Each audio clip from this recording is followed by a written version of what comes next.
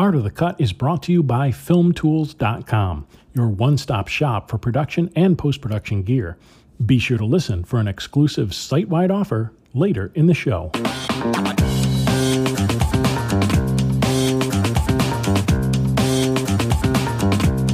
Hello and welcome to the Art of the Cut podcast. I'm Steve Hallfish. I'm a feature film editor and discuss the art and craft of film editing with my colleagues in film and TV. In this episode, I'm talking with Terilyn Shropshire, ACE, on editing Netflix's The Old Guard. This is a show that many readers have been asking me about, and I'm so happy that Terilyn is here to discuss it. A film with a kick-ass female lead and a kick-ass editor. It was just my luck that I was moderating a panel Terilyn was on, and she graciously agreed to an interview. Terilyn's credits include another recent action flick with a strong female lead, Miss Bala. She was an additional editor on A Wrinkle in Time, which was a previous Art of the Cut interview.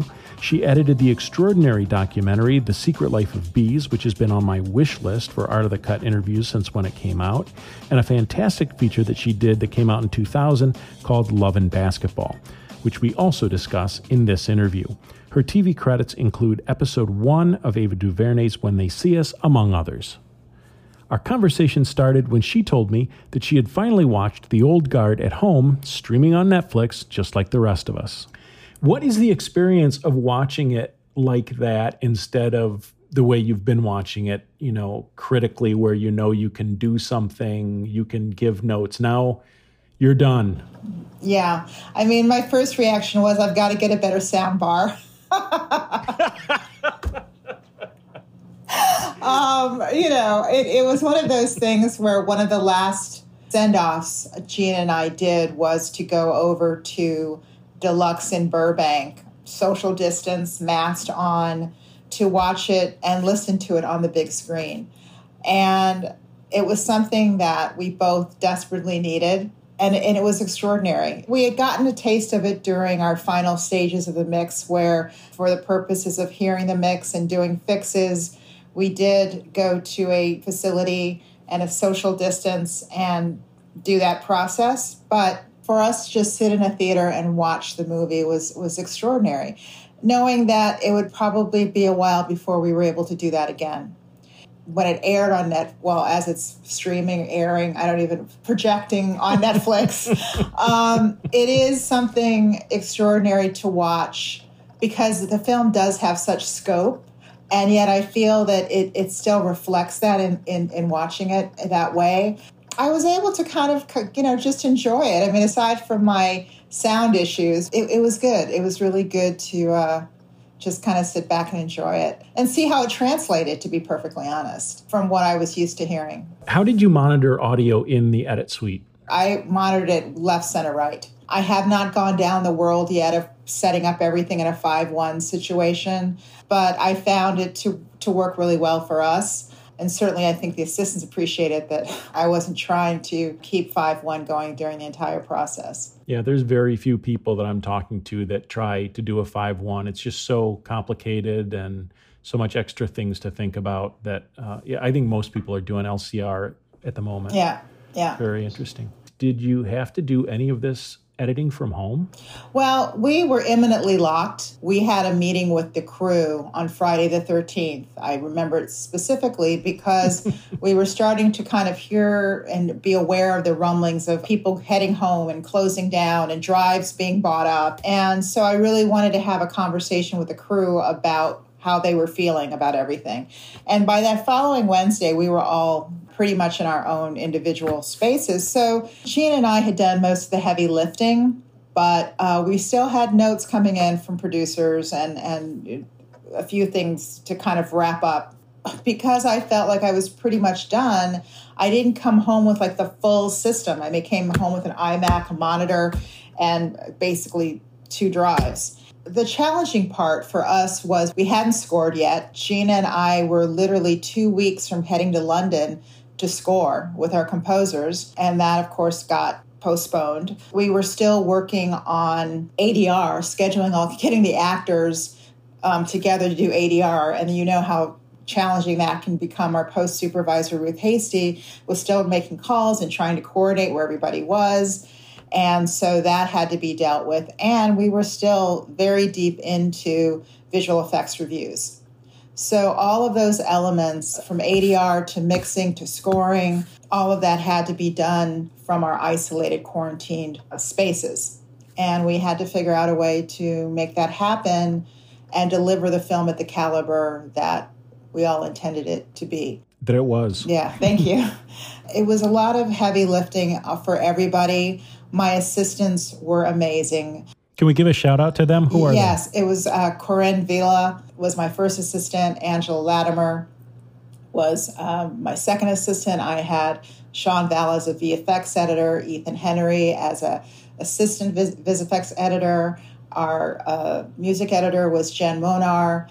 All these people were just amazing and really, really stepped up. And because they really were the people that had the bulk of the, when I say that, post-production delivery, turnover, having to make, obviously, countless quick times for everybody who needed them to get the film done. And it was interesting because when we all got to our separate homes, I think we realized how robust or not robust our internet was. And I remember the first week, Corinne, who is the calmest person, she is just this powerhouse, was so quietly stressed about the fact that, her internet at home was not at any kind of capability for the amount of work she knew that she had to do. And so for that first week, as she's trying to get the, whether it was Spectrum or Time Warner, whoever was to come in and kind of bump that up, a lot of the work was having to kind of go to Angela, and Angela just handled it so well. I mean, I could not have hoped for a better crew getting through this during COVID.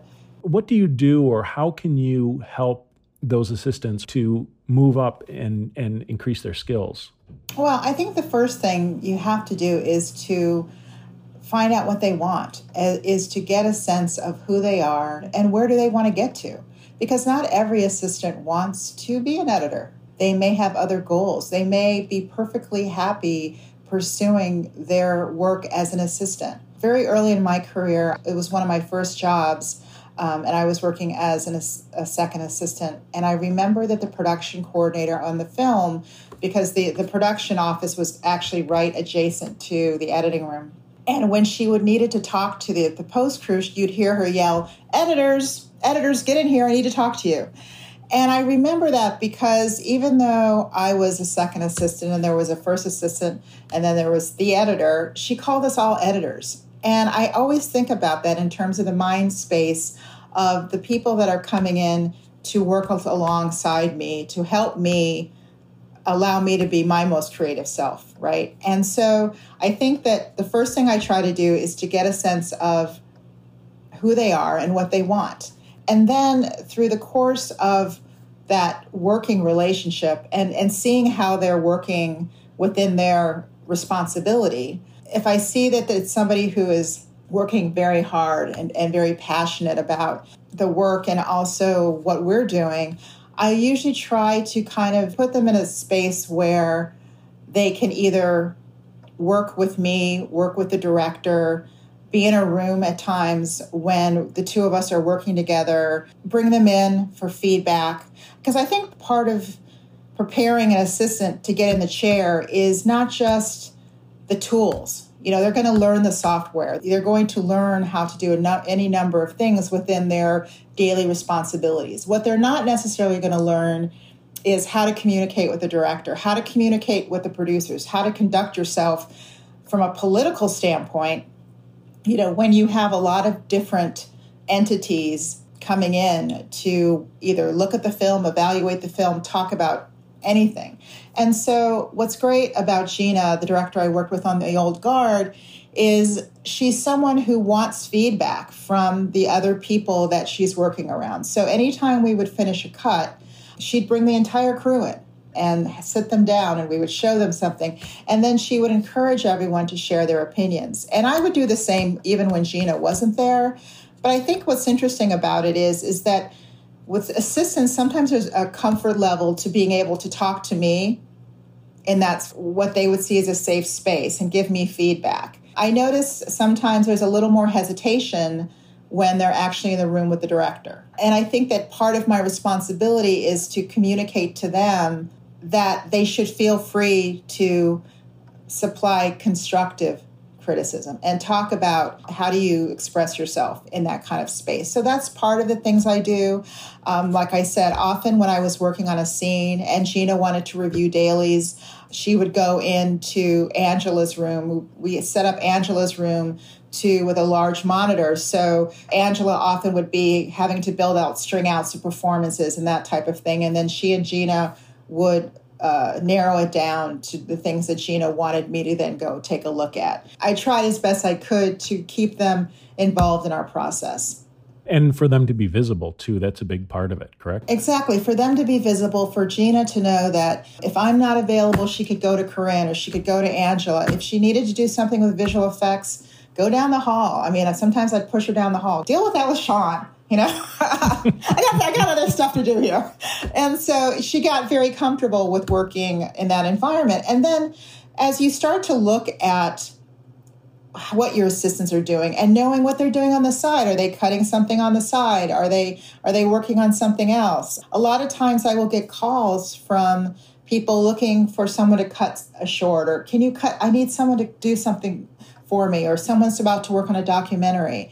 And I really try to kind of keep my eye out and be aware of what both the assistants I'm working with now and the assistants I've worked with in the past, where they are in their careers or what they're doing. And a lot of times I like to try to recommend them. But I am also very careful because I don't want to put anyone forward that I can't stand behind or support. And often I say that too, because sometimes directors are looking for a certain resume. And often I'll say to them, look, this person's got talent. They just don't have the opportunity yet. They haven't had enough opportunity. And if you decide that you want to go with somebody like that, I am their support system. I will be there. Wow, that's powerful. To support them because, how else do you get those opportunities? And that's because what I had when I was growing up in this business is I had very, very supportive editors who gave me the opportunity to cut, gave me the opportunity to watch what they were doing. And so I think a lot of it has to do with how you grew up, right? And who are the people that raised you? And I had some really lovely people. Who were they? Well, I worked with Howard Smith. I was his first assistant for a number of years. I worked with Paul Trejo, Earl Watson, who's no longer with us, unfortunately.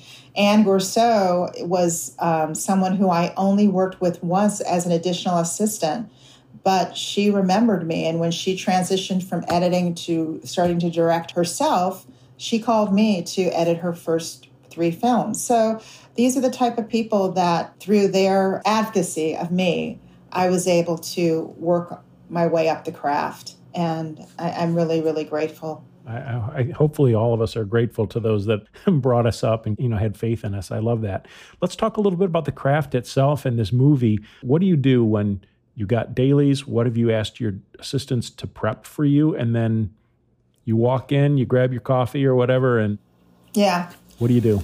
I have asked them to prep my dailies, and on something like The Old Guard, in certain scenes where you knew that you had multiple cameras going, I was very specific about I wanted group clips. And this is where I kind of trusted that they would have a familiarity with what the cameras were doing. A lot of times, in some cases, we had these kind of GoPro head cameras that we had to deal with, or something like in the kill floor where we had cameras everywhere. Just being able to kind of create those groups that I could sit and watch. So generally what I would do is I grab my coffee or my tea because I was in London, and and I would just start literally from the beginning. And I don't have a notepad, at least directly in front of me, because the first time I watch dailies, I really don't like to take notes. I'm not to say that I never do it, but if I have the time not to, I prefer just to watch it and be that audience member, knowing very little. Obviously, I know the scene that's coming in, but beyond that, I just like to watch and go through the dailies. And sometimes there are days where I feel like I've spent 4 hours or something, just watching dailies. But it really does help me to get myself in the emotional space to cut the movie. And obviously, I'm making sure that I see that everything I want to see or that I feel that should be there. And if I'm starting to get a certain degree of anxiety as I'm going through the dailies towards the end and I'm not seeing what I need to see, then that becomes a different kind of, now I'm searching. At a certain point, after you've seen so much of the scene from different angles, that you start to kind of put it together in your head, right? And then you start to make sure that there's a particular detail or reaction, or that there's a certain line that you really want to see in a certain space, and you hope that it's there. So that's kind of my process. And it's hard these days, but I cannot not look at everything. I mean, it's just back in the day when we used to have circle takes. And sometimes I think about now when we didn't circle take everything. And there was this thing called B-neg. And sometimes I wonder now, just like the B-side of a record, that maybe, what was in that B-neg that we missed all those years ago, but that never got printed up. So we've got a very obviously advanced kind of listenership and people who know what a term like B-neg is. But for those who don't know what B-neg is, could you explain it? Yes. Well, when in the days of film, when they were shooting multiple takes on a set, there was something called circle take. So they might shoot 4 takes of something, and the director will decide on the set, I liked takes 2 and 4, which meant that 2 and 4 were the ones that were printed up to film. And the other takes were left as a negative. They were not actually printed on the film itself. And you generally did not see those takes visually as an editor unless it was a decision that for whatever reason we needed to print up those takes. And those takes were called B-neg. Now, in our digital world, everything is brought into the cutting room. Even though we will have circle takes, everything is what we call printed or transferred. You mentioned watching 4 hours of dailies. How much dailies were you getting in? I mean, I've heard of people getting 10, 12 hours of dailies, and then what do you do? Like, how do you watch that? It's so crazy. And I'm trying to think of I don't have an exact number on a particular day, but there was a lot coming in. There were days, obviously, when first and second unit was shooting simultaneously. It's a lot to watch. And so often my first watch would be first unit, because ultimately that was where I felt if they needed feedback from me, I needed to kind of get to that as quickly as possible. I also had to kind of evaluate how long any particular unit was going to be at a location. So if I knew, for instance, that first unit was going to be only at this location for a certain amount of time, and usually second unit was following right behind them, that was my focus. Sometimes second unit knew they were going to be in someplace for a couple of days, and I felt like, okay, well, I have maybe a little bit of time to, if I have something to say about it, that I could comment. But it really keeps you on your toes, because it's not just about the editing. I found myself being in a position where you're having to make sure and communicate with the director that you see everything that you feel like should be there. And so it was one of those things where sometimes editing had to wait. I mean, editing just had to wait until I could go through everything and make sure that everything was there. One of the responsibilities, right, is to let the director know that you think you have everything.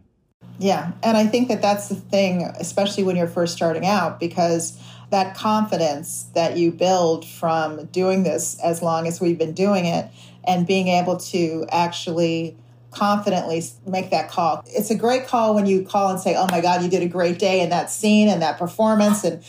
But the call you dread is when you have to let them know that you feel like something's missing. And I hate it. It's like the one thing about my job that I don't like to have to make that call. But having said that, I've never regretted it. And ultimately, because they're directors I've worked with now for multiple times, they know when I call that they need to pay attention. Can you think of some kind of things, maybe not on this film, that you have had to say, oh my gosh, I think this is missing? What kind of things are those? The one that always comes to mind, actually the first film that Gina and I did together, which was Love and Basketball. The script was amazing. Gina knocked the film out of the park. But one of the scenes when it first came in, and the thing I can't quite remember was whether they had a second night planned anyway, or whether we ended up having to add a second night. I think that they were supposed to be shooting it over 2 nights. But anyway, so there's a scene in the film at the very end where Monica has asked Quincy to play a game for her heart. She's trying to win him back. And the first night they went out and they shot the game. And they shot the game in a very kind of technical way where it was supposed to be a 5-point game. And so when the dailies started first coming in, what I was seeing is I was seeing kind of the physics of the game itself. But what I was looking for to some degree was the intimacy of the game and what would create that urgency of, I've got to win this. I've got to somehow connect with him in a way that maybe he'll think twice about letting me go. When the scene came in and I just started to go through the dailies, I felt still a little bit emotionally distanced. I certainly had when Monica was supposed to shoot or miss and when Quincy was supposed to shoot or miss. But I didn't, I just, the desperation I missed a little bit. So I talked to Gina about it and I put the scene together and I talked to her about the things that I felt we still needed to maybe kind of just stick the landing in those moments. She heard me. Those were things like when you go back and watch the scene, when they start struggling, when she starts struggling to get the ball from him and their hands are he's kind of pushing her away and she's trying to kind of make a connection with him. And in a couple of the looks that they had with one another. And so we did a little bit of a storyboarding of looking at the scene that we had and looking at those moments that we could capture that would just cure it a little bit better. And so the second night they went out, I actually went out that night and just kind of stood quietly behind and just watched and just had a few kind of exchanges with her in terms of just discussing what they were shooting. And we got what we needed. And I think part of it, too, is that inherently Gina is not a director. She doesn't even want to see cut footage while she's shooting. I mean, traditionally, she doesn't necessarily like to do it. What she'll say is she has something that's in her head a certain way. And so when she sees cut footage, especially during the production process, it isn't necessarily helpful to her to see something like that unless I make her watch it because either I feel like she needs it basically to inform her of something that I feel that she needs to be aware of, right? And especially with a scene that's that critical to the movie where you say, hey, look, the movie kind of is going to rise and fall on the emotion of this scene. But that's a harder conversation to have with a director than I need a close-up.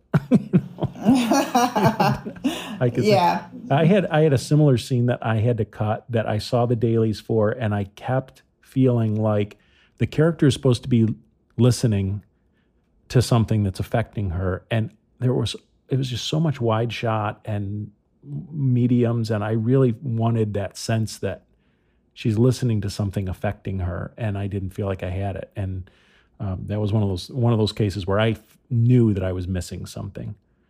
Yeah. I mean, it's hard, too, because if you haven't worked with a director before, and this was our first time together, there's that added kind of anxiety of, okay, I'm about to go talk to somebody about this.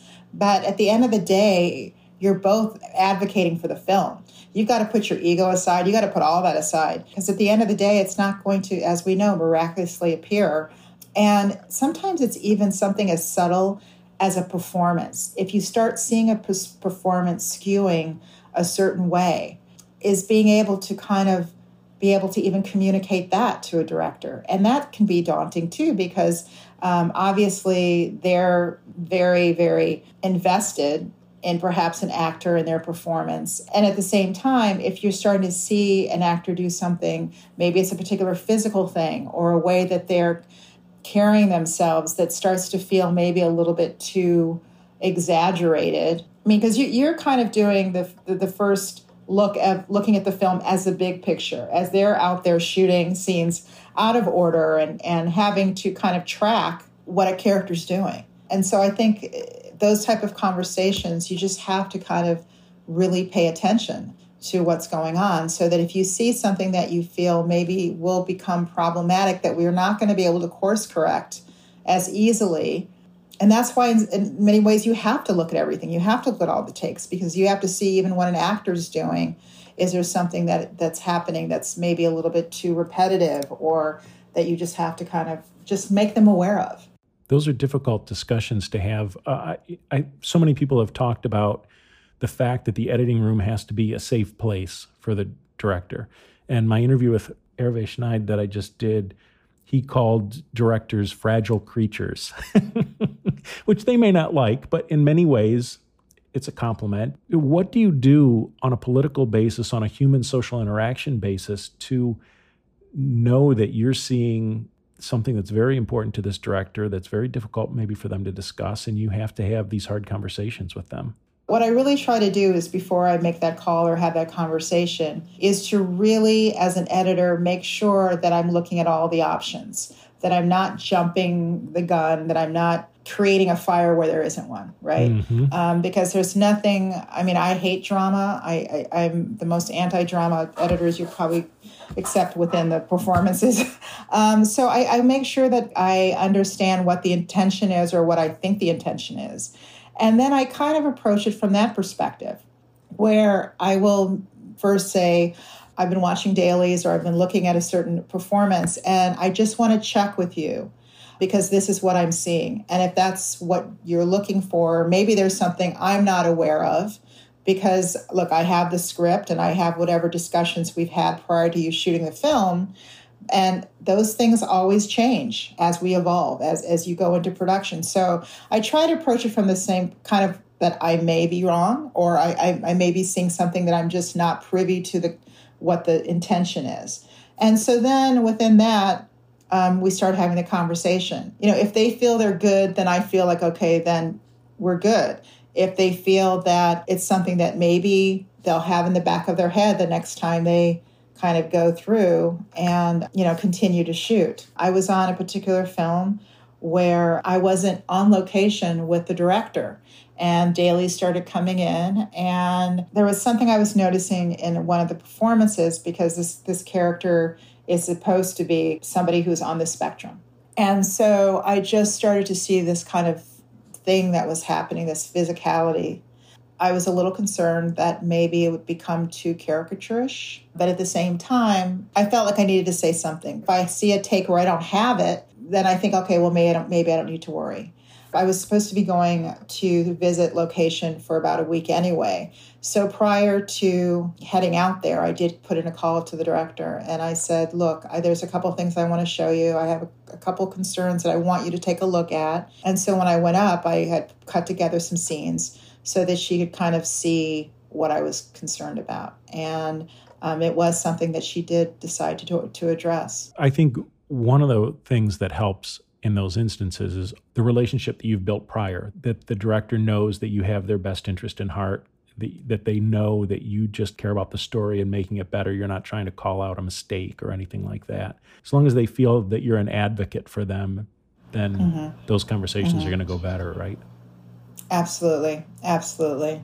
I think that it is a matter of a trust that's built prior. But even so, even if it's a director that you've never worked with before, you have to be able to speak your truth and know that hopefully it's received well and in the spirit of understanding that you are the film's ultimate advocate. If it's not, then, it's ultimately they're going to have to face what you're saying or find the solution, if there's a solution to be found, at some point. Tell me a little bit about kind of the process from having a first assembly. Did you do that assembly exactly to script? Wow, that's a great question. I would say no. I would say for the most part, yes. Most of it was as scripted because ultimately, that the director has that particular vision in mind. Yet there were certain things within the film itself that I always feel like with the first assembly, it gives me that opportunity to say, you know what, I know what you wanted. You know what you wanted. But while I was playing around here in the cutting room, I found this really cool other way that we might want to look at it. And sometimes those cool things I may not put in the first cut and I'll have it in a bin separately. I'm sure you have other editors who say the same thing. But then I also kind of use the first assembly as a way to say, well, what if this? I always have to be kind of judicious as to making sure that it's not something that's going to completely take them out of the first viewing. The director has enough, as does the editor, has enough anxiety going on anyway, finally watching their first cut. And I find that every director is their own force of nature, and they all have different ways in which they process that first experience. Some do it better than others. Some it's just fraught with all kinds of just, stress and everything. So I find that with the first assembly, depending on if I know the director and know that they're going to be cool with me showing them something different, I may move a scene around. Or like in the case of the Old Guard, I think that one of the things really was that we went through a number of different scenarios was, for instance, when Niall and Andy are outside the church talking, and there is basically the abduction of Joe and Nikki. And, how we were going to introduce basically the team coming in to take them, and whether it was going to be a sense of discovery, whether we were going to introduce them to the audience first, how were we going to build that sense of impending dread? So that was something that I think I played around with a little bit before she came in, as well as the order in which I played around a little bit with the dreams themselves, and with respect to the order in which and the language in which the Old Guard dreamt of Niall and Niall dreamt of the Old Guard. So there was a little bit of work there. And then with Gina specifically, it's always kind of a discussion of music. Sometimes when I am putting together a first cut, I'll talk to the director and say, how do you feel about hearing music on your first cut? Because some people don't want to hear it. And Gina's somebody who actually really likes to hear music. She's a very musical-driven type of director. So with respect to that, my first assembly is something that allows her to kind of explore some ideas of things that maybe I want her to hear. But as far as just structurally, it was pretty true to form. There was a little bit more material with respect to the past of who the Old Guard was, just because it was material that was shot and that was stuff that Gina needed to see. We kind of talked ahead of time in terms of how much she'd want to use, but I felt that she needed to see everything built in such a way that she could kind of evaluate. And then those things, of course, shifted as we started to get into the director's cut process. That church scene that you're talking about brings up an interesting idea. I didn't really think too much about it when I watched the movie itself, which is to your credit, of course, because it was unnoticeable. But it makes me think that when you have these intercut things, like a bunch of people who are waiting to be attacked, or they don't know that they're waiting to be attacked, but that's what they're doing, and then an impending attack, when do you decide this is when we're going to introduce the fact that they're in danger? Like, a lot of people might just think, oh, it's scripted. Well, it's scripted that they show up at some point, but where do they show up? When?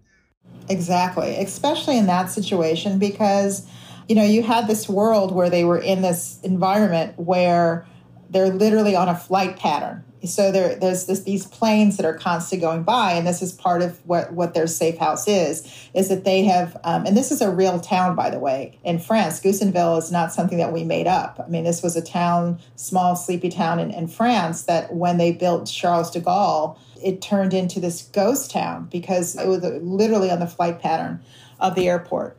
And so part of it was being able to recognize that, again, you have these warriors in this safe house, and meanwhile, there's a military maneuver that is happening right outside their door. And how do we create something where people are going to go with us and believe that these warriors who've been together for, hundreds of thousands of years would not be aware of, what's going on, and whether or not to show the military unit approaching, whether to allow Niall and Andy to have this conversation and then suddenly they hear explosion.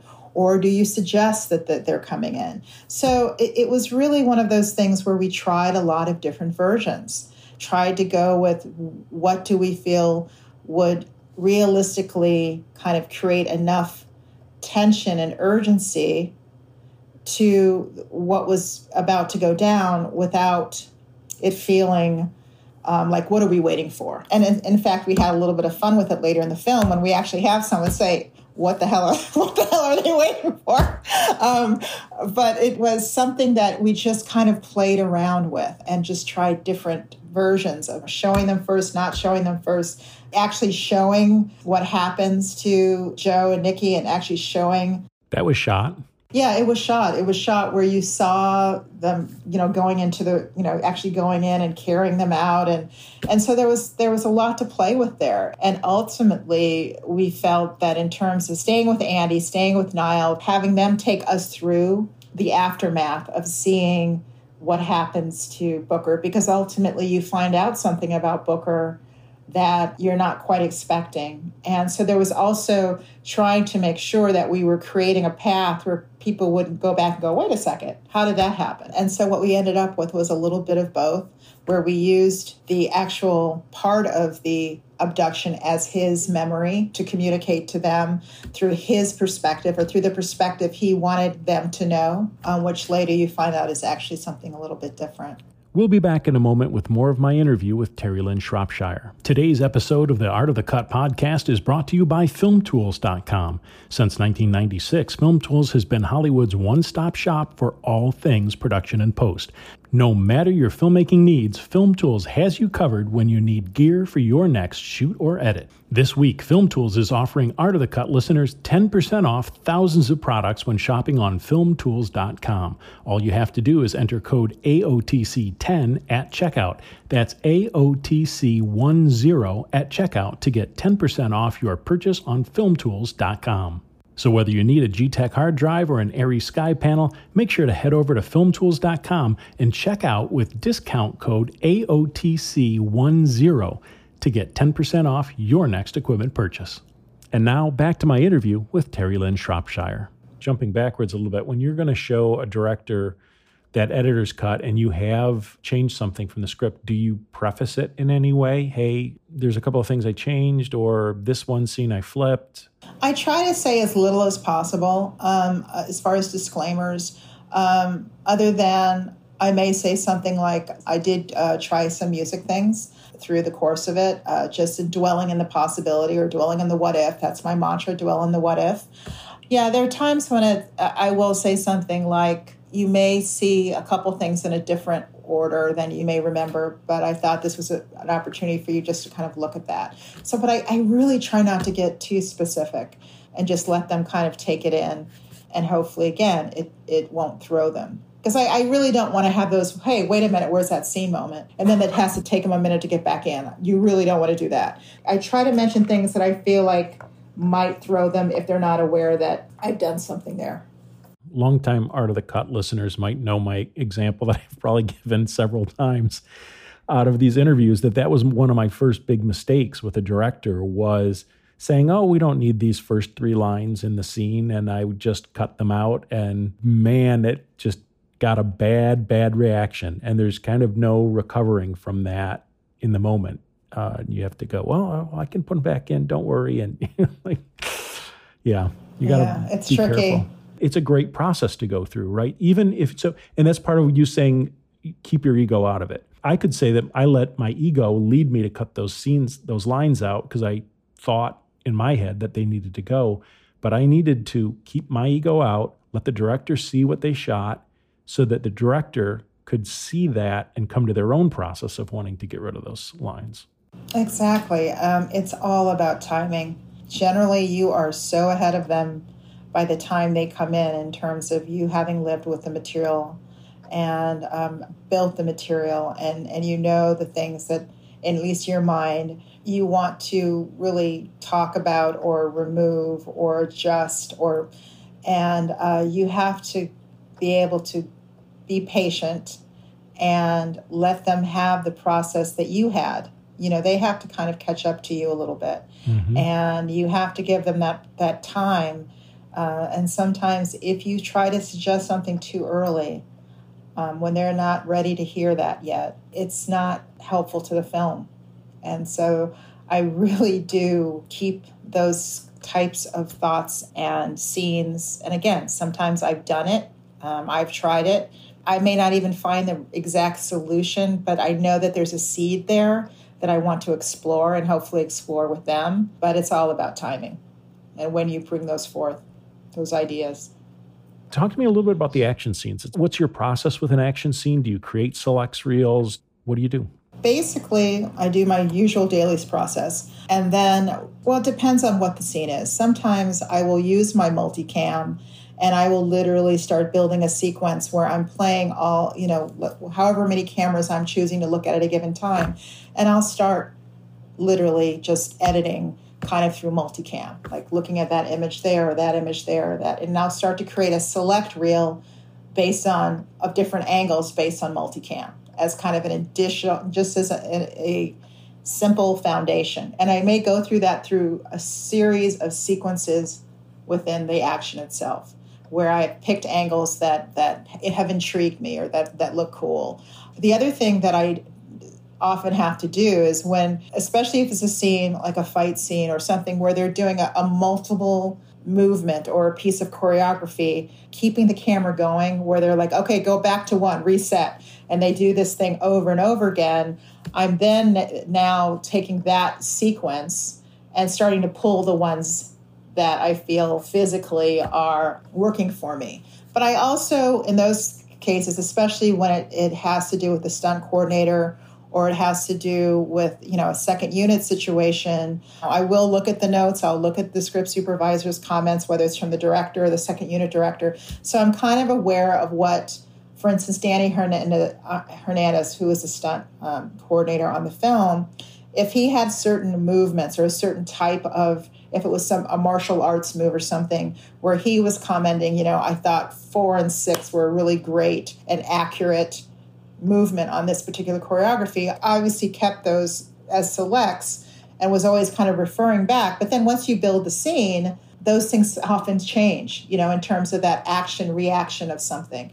I basically I build my selects of movement and choreography. If it's a particular long scene where they've broken it down into, this was, phase 1, phase 2, phase 3, sometimes I usually like to try to get the entire scene down, even if it's most fundamental place. I like to be able to just kind of build the scene. I mean, if you look at my timeline, it's seemingly pretty messy, but I build layers of the same action on top of each other so that I can sometimes just go through and look at the different movements back to back. Sometimes it works, sometimes it doesn't, depending on what the thing is. But there are times when you look at my timeline and I've got like 4 or 5, 6 video layers of the same thing. I'm old school in the sense that I call them work bins. So I'll have a work bin for a particular action sequence. And that will include my early cuts. It'll include things that I've just built is just maybe just a movement that I really like and I want to keep it. And so I start very kind of broad. And then I just start to kind of narrow it down. And I try not to get myself too caught up in the minutia, especially during production, because I just need to know that I have everything I need. Because even within a particular sequence, if I know that second unit is following behind first unit to grab things that Gina's requested that they didn't get and that she knew that second unit could grab for her, that was my opportunity to go, and can you get this? And what about this? And so generally, I don't like to use the word rough. I know everybody talks about rough, but I always joke. I say editors don't do anything rough. So yeah, so that's kind of how I do it. We always talk about action as this kind of big daunting thing to overcome, whereas I find it's a different set of tools. And of course, it's challenging, but I found myself infinitely more challenged sometimes by those quiet moments and the scenes that people would not necessarily consider difficult. But it was a fun one with the action scenes because they also had to speak to tone on this movie, because there was so many moments where you had characters talking about the existential part of immortality or being mortal or killing, or that when you got into the fight scenes, you wanted them to have a certain degree of energy, but also to remind us that we are in this graphic novel and to allow yourself to have fun with it and let it be badass. And so it was very important, depending on what action scene it was, that we were also carrying a certain degree of, I keep using the word tone, but a good example is the one where,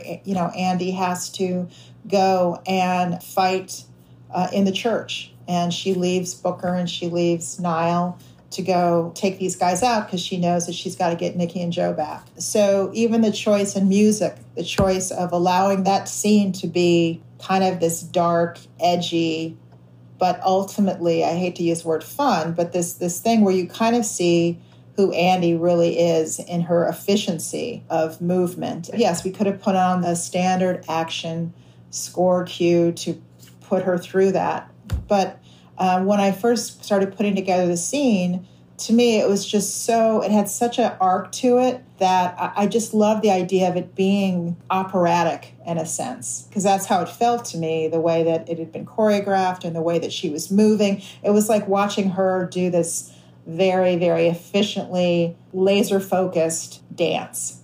And I didn't want it to take itself too seriously. And so ultimately, when I presented that to Gina, it wasn't the song cue that we currently have in, which is called This Is the World We Made, which I love the vibe of what that means. It's this woman who's ultimately, she doesn't really like to kill, but she's very good at it if she needs to. She's very efficient with it.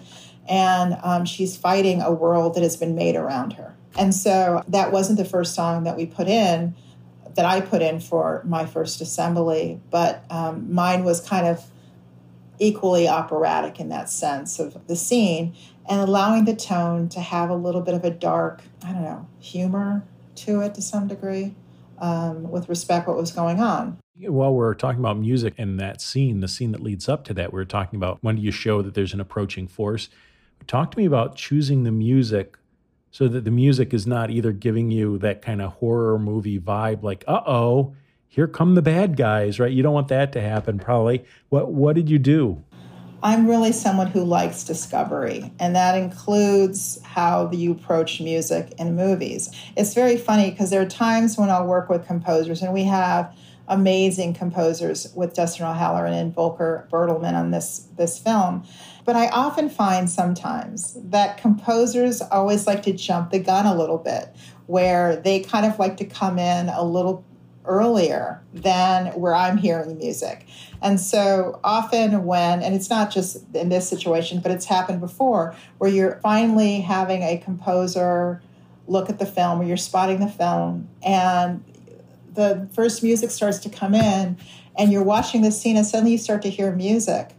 And I find myself like, wait a second. You're not allowing the audience to have that moment of discovery a little bit. You're trying to manipulate them a little too early, or I don't even like to use manipulate, because I hate when I'm in a movie and the music is trying to tell me how to feel. And so I think that part of that is really choosing that moment for me where the audience can be a little bit ahead of you. I think audiences like to be a little bit ahead. They're always kind of searching for that. And I don't like leading the audience through a movie, or at least I'm being aware of it. And so I think for musically, it really is about finding that space between not coming in too soon where you're jumping it, and then not coming in like right at that moment where it feels like you're pushing my button. There's this kind of in-between space that I think you find, and hopefully you become aware of the music without becoming aware of the music. And so what I loved about our conversations with the composer and our music editor, because often the music comes in and it's not exactly in that space. And that's why having a great music editor, you can kind of play around with what you feel like you're hearing, and then they can go back and communicate that to the composers, and they can kind of have that discussion. We were very, very lucky on this film to get the composers in earlier than we ever have on any film. And I think that was to Gina's credit that, those discussions were had very early, and Netflix was very open to, having us have them involved very early. So, yeah, it's kind of like that moment where, like, when the explosion happens and, you just have even that little moment sometimes that moment of silence before you start to let something come in. With the song actually in the church, it was one of those things where it just fits so beautifully. We put that song on, and it just, I don't remember making any adjustments. It felt like the composer and I don't know, had some kind of weird Vulcan mind meld or something, because we got the song on there, and it was just amazing. You mentioned earlier, I hate to jump back this far, but you said dailies, how your assistants prep dailies.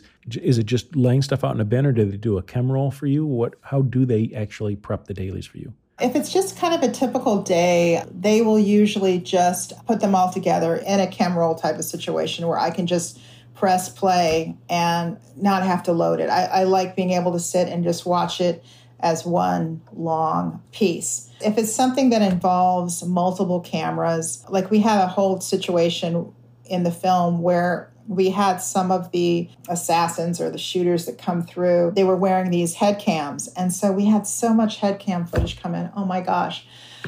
And so in that case, I said, look, Corinne, I need your help here because it's just way too much stuff to look through. So she built me these kind of sequences of that stuff that went from certain pieces to certain sections for whatever that was. So I could literally watch them as they were watching them on the film itself. Even with it, when it came to comps, I really kind of threw that stuff to Corinne and talked to her about what I wanted to see. Like when we were talking about even comping the monitors. It's like, okay, this is what I want to see on these different comps. Can you build me a select of that? But generally, yeah, with dailies, I just love to play it through and not have to stop and just kind of be able to watch everything. And it's hard because you have to kind of decide if you're not doing multi-camera and watching in a multi-camera, am I watching all of A camera first? Am I watching all of B camera first? What is that? And that's why in some ways I prefer watching dailies in multi-camera. I prefer watching actually ABC camera at the same time, just because I know that I've seen everything, especially if I'm having to try to move quickly and want to see everything. And then I'll go back and watch specifically the close-ups again, or, a particular camera again that I know that I may be using. A lot of times, with multiple cameras, if they're shooting these wide shots, right, and you know that you're going to use those very judiciously, it becomes less important to me to focus on that camera because I got a sense of what that camera is. I can always go back and look at that. It's really as we start getting into the detail of a performance or detail of a close-up or medium shots or anything like that, then I'll go back and kind of focus on that particular camera. And at a certain point, it's challenging because in wanting to watch everything, but also knowing that, okay, they shot this wide shot so many times, I've got it. I've got what that is. This is one of those movies that I love the structure of it. You're jumped in the middle of a situation. You don't even understand it. You don't know who the people are. Nothing is explained to you. Like, we don't start off with a big montage that says, many years ago, there were these immortals, and now here they are. We don't get any of that. You're dropped in the middle of the situation. You learn things as you go.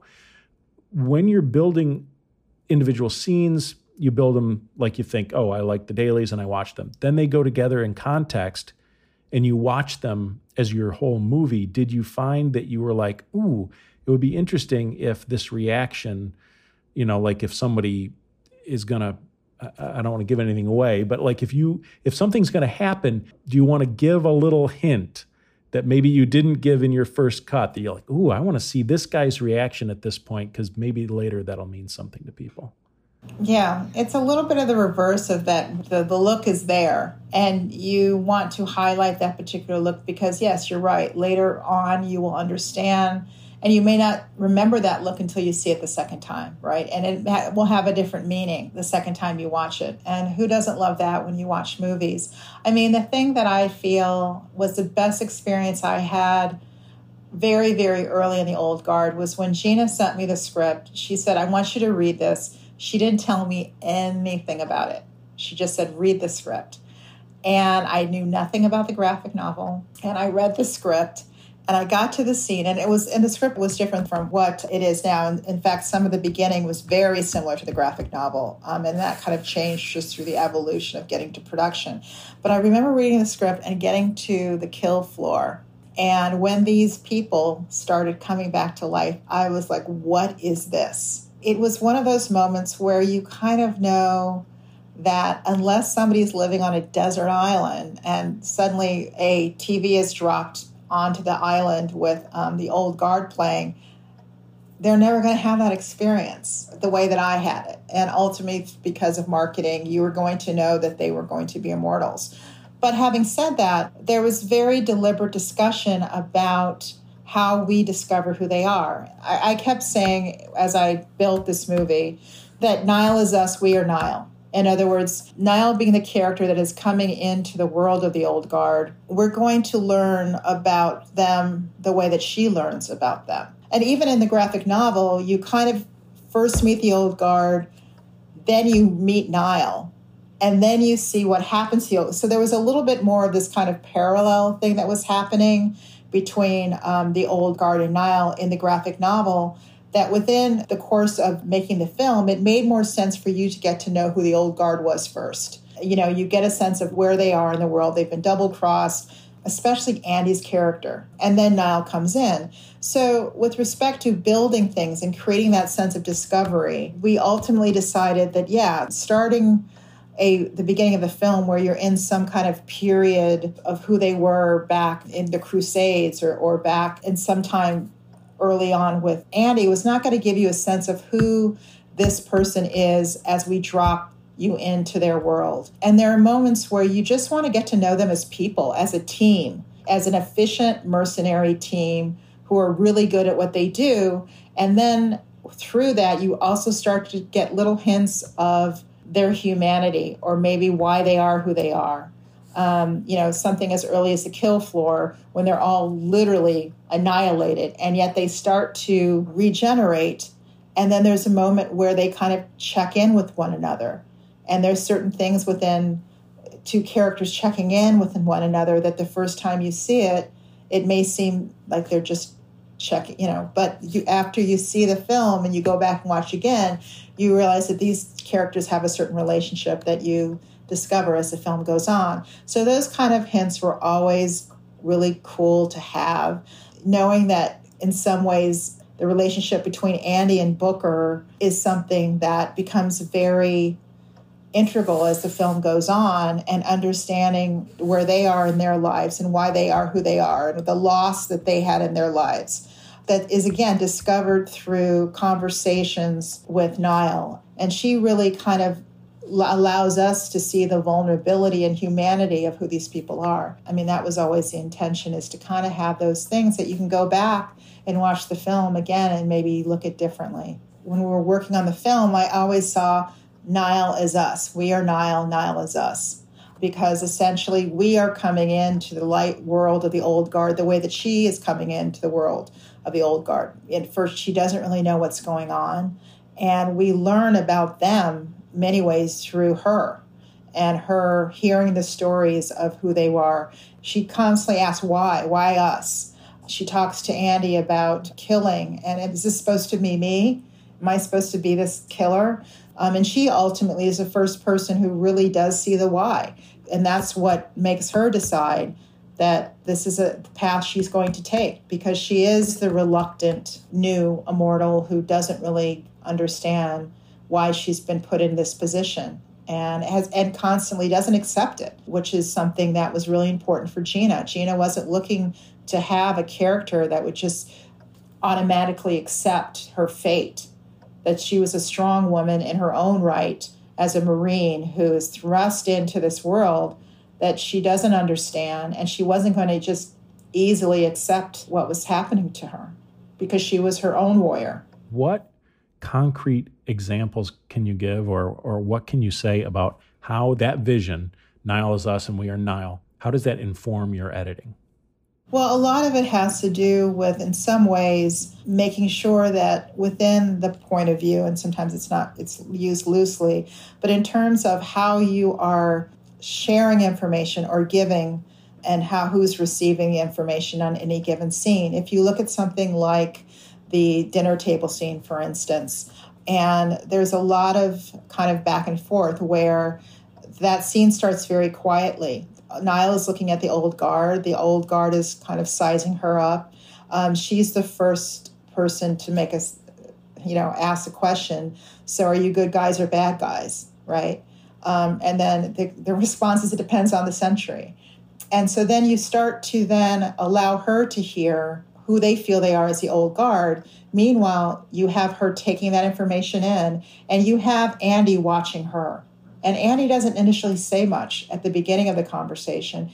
And then she kind of then comes to the table, sits down, and they then start having more of a discussion. And you start to learn more about Andy in some ways in terms of her humanity prior to, I think it's the first time when she's really talking about the past in such a way that feels a little more vulnerable. She's talked about the past as being angry and frustrated, and she certainly wasn't looking forward to Niall's, entry, but she knew it was something she had to do.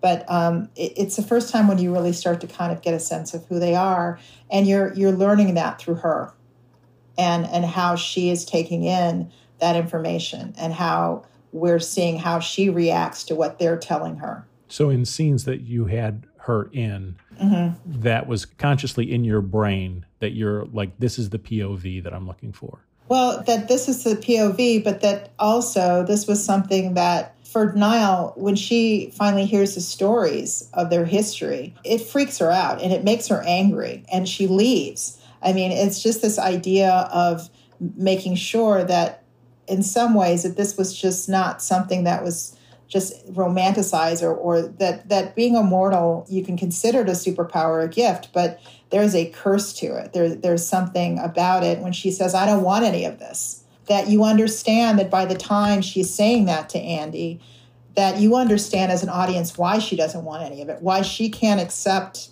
that this is part of what her life is. She's not ready to let go of the people that she loves or any of it. It seems very dark and scary to her. And I think that part of being able to allow your audience to see both sides or all sides of who the old guard is through how Niall takes that information in more than anybody, because she's the most human or the newest of them, as we would be, right? Anything else you want to talk about? I'm always fascinated by what fascinates you. Look, you've seen so many movies and talked with so many editors. I was listening to your podcast with Simon, and it was like an hour and 45 minutes. I'm like, oh my God.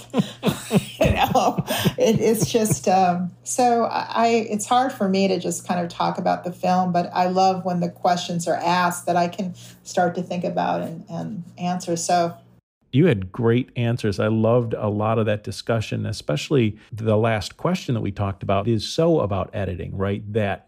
How do you make the audience care? How does this not just be an action film with a bunch of kicks and punches and gunfire, and then you're done with it and you don't care? And all those things, that's what makes it interesting and enjoyable. Yeah, well, I mean, that's the thing that's been great about the film because, look, Gina was very deliberate in the type of film she wanted to make. And when Skydance, when she went into Skydance to even get this film initially, they said, we're bringing you in because we love what you've done with your movies as far as your characters and Love and Basketball and Beyond the Lights. And they wanted her to be able to bring her sensibility to this genre. And Gina's intention was always to make a action drama film. And I think people that have embraced the film have really gotten it and what her intention was and have really appreciated that she did something different. Yeah, that we took the time to allow our characters to express and have silent moments and have contemplative moments. One of the ones that we talk about is the one on the elevator with Niall and how letting her go up all 15 floors. Whereas in any other action film, she would have gone in, you would have seen Copley say, good luck, Miss Freeman, and then she would have come out of the elevator. Obviously, I love action movies.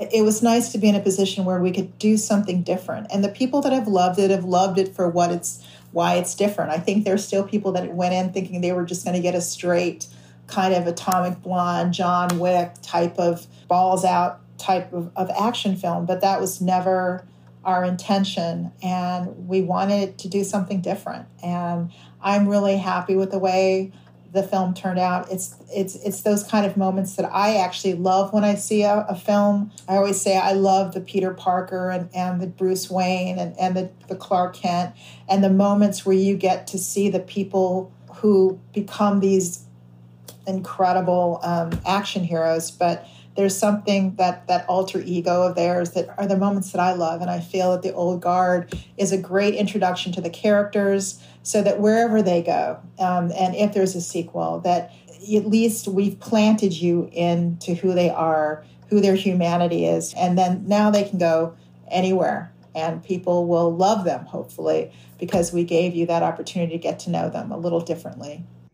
Yeah. And one of the ways that I think of when you mentioned getting to know them a little differently is Andy's character. I loved at the beginning that scene where she eats the, what is it? Baklava. Yeah. And she's describing all the ingredients perfectly. And it's just before you see her kick butt right? Like there's no action up to that point, correct? No. Right. Yeah. So you haven't seen anything of this woman. You can kind of tell she's a badass, but the first thing you basically see her do is eat some baklava and tell you what the ingredients are. You're like, is this an episode of, Good Eats? What? Yeah. But it's not. It's a wonderful way to meet her character and to care about her. Mm-hmm. Yeah. She appreciates the good things in life down to the small things in life. Yeah, and that she's been around long enough and had enough baklava to know where they come from. I mean, that's part of it too. And that's so great about the old guard is that there's a conceit. There is a conceit to immortality, and yet at the same time, they do have mortality. So there's that weird kind of dynamic between, no, they can't die, but yeah, they kind of sort of can. They just don't know. They could die from a paper cut, just like we don't know what our time is. And it's funny because I feel like now there's a certain conceit that some of us are living with respect to COVID, where, there's this disease out there, and I can get it, but I'm not going to wear a mask because I really feel like and there's so much similarity to this, but yet, you say that, and this little virus can take you down, right? And so in some ways within our own self-immortality or perception thereof, we're not necessarily, I don't want to get into the political comments of this, but the old guard is very similar. I love the fact that they can move through their lives in a certain level of conceit, but yet still be incredibly vulnerable and be human.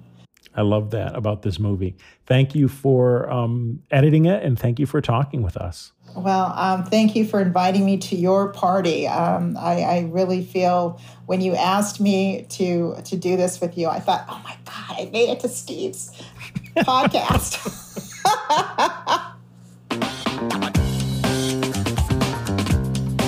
That's it for Art of the Cut this week. Thanks for listening. Also, check out ProVideoCoalition.com for nearly 250 interviews with the world's top editors.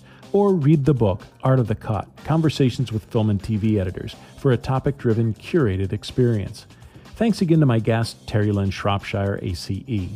If this is a podcast that you got something out of, follow me on Twitter and Instagram at Steve Hullfish.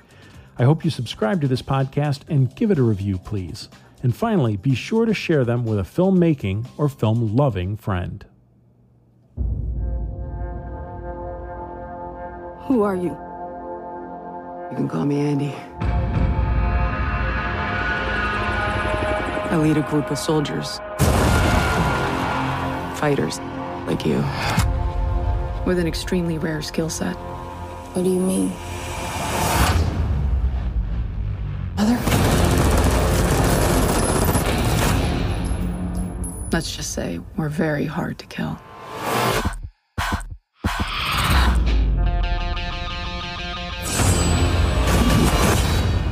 You've got questions, kid. You want answers? I have the new one. And? I think she has potential. See, you're already healing faster. You're gonna do great. So you good guys or bad guys? Depends on the century. So we really never die. Just because we keep living doesn't mean we stop hurting. Throughout history, we've protected this world, fighting in the shadows. It's nearly impossible to disappear in the world we live in today. Would you like me to take one for you? Oh, thank you so much. Here you go. Thank you. These are extraordinary individuals. They are extremely resistant to capture.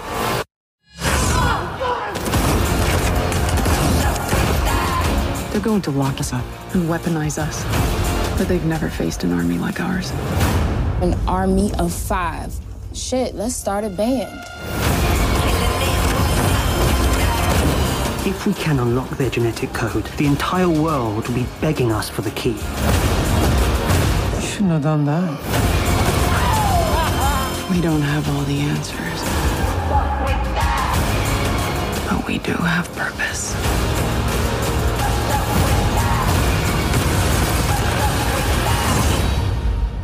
I strongly recommend that we leave right now.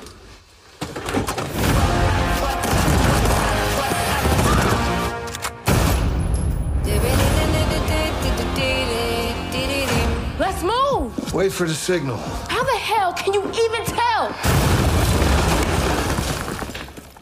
Oh. I'm gonna keep up on all that.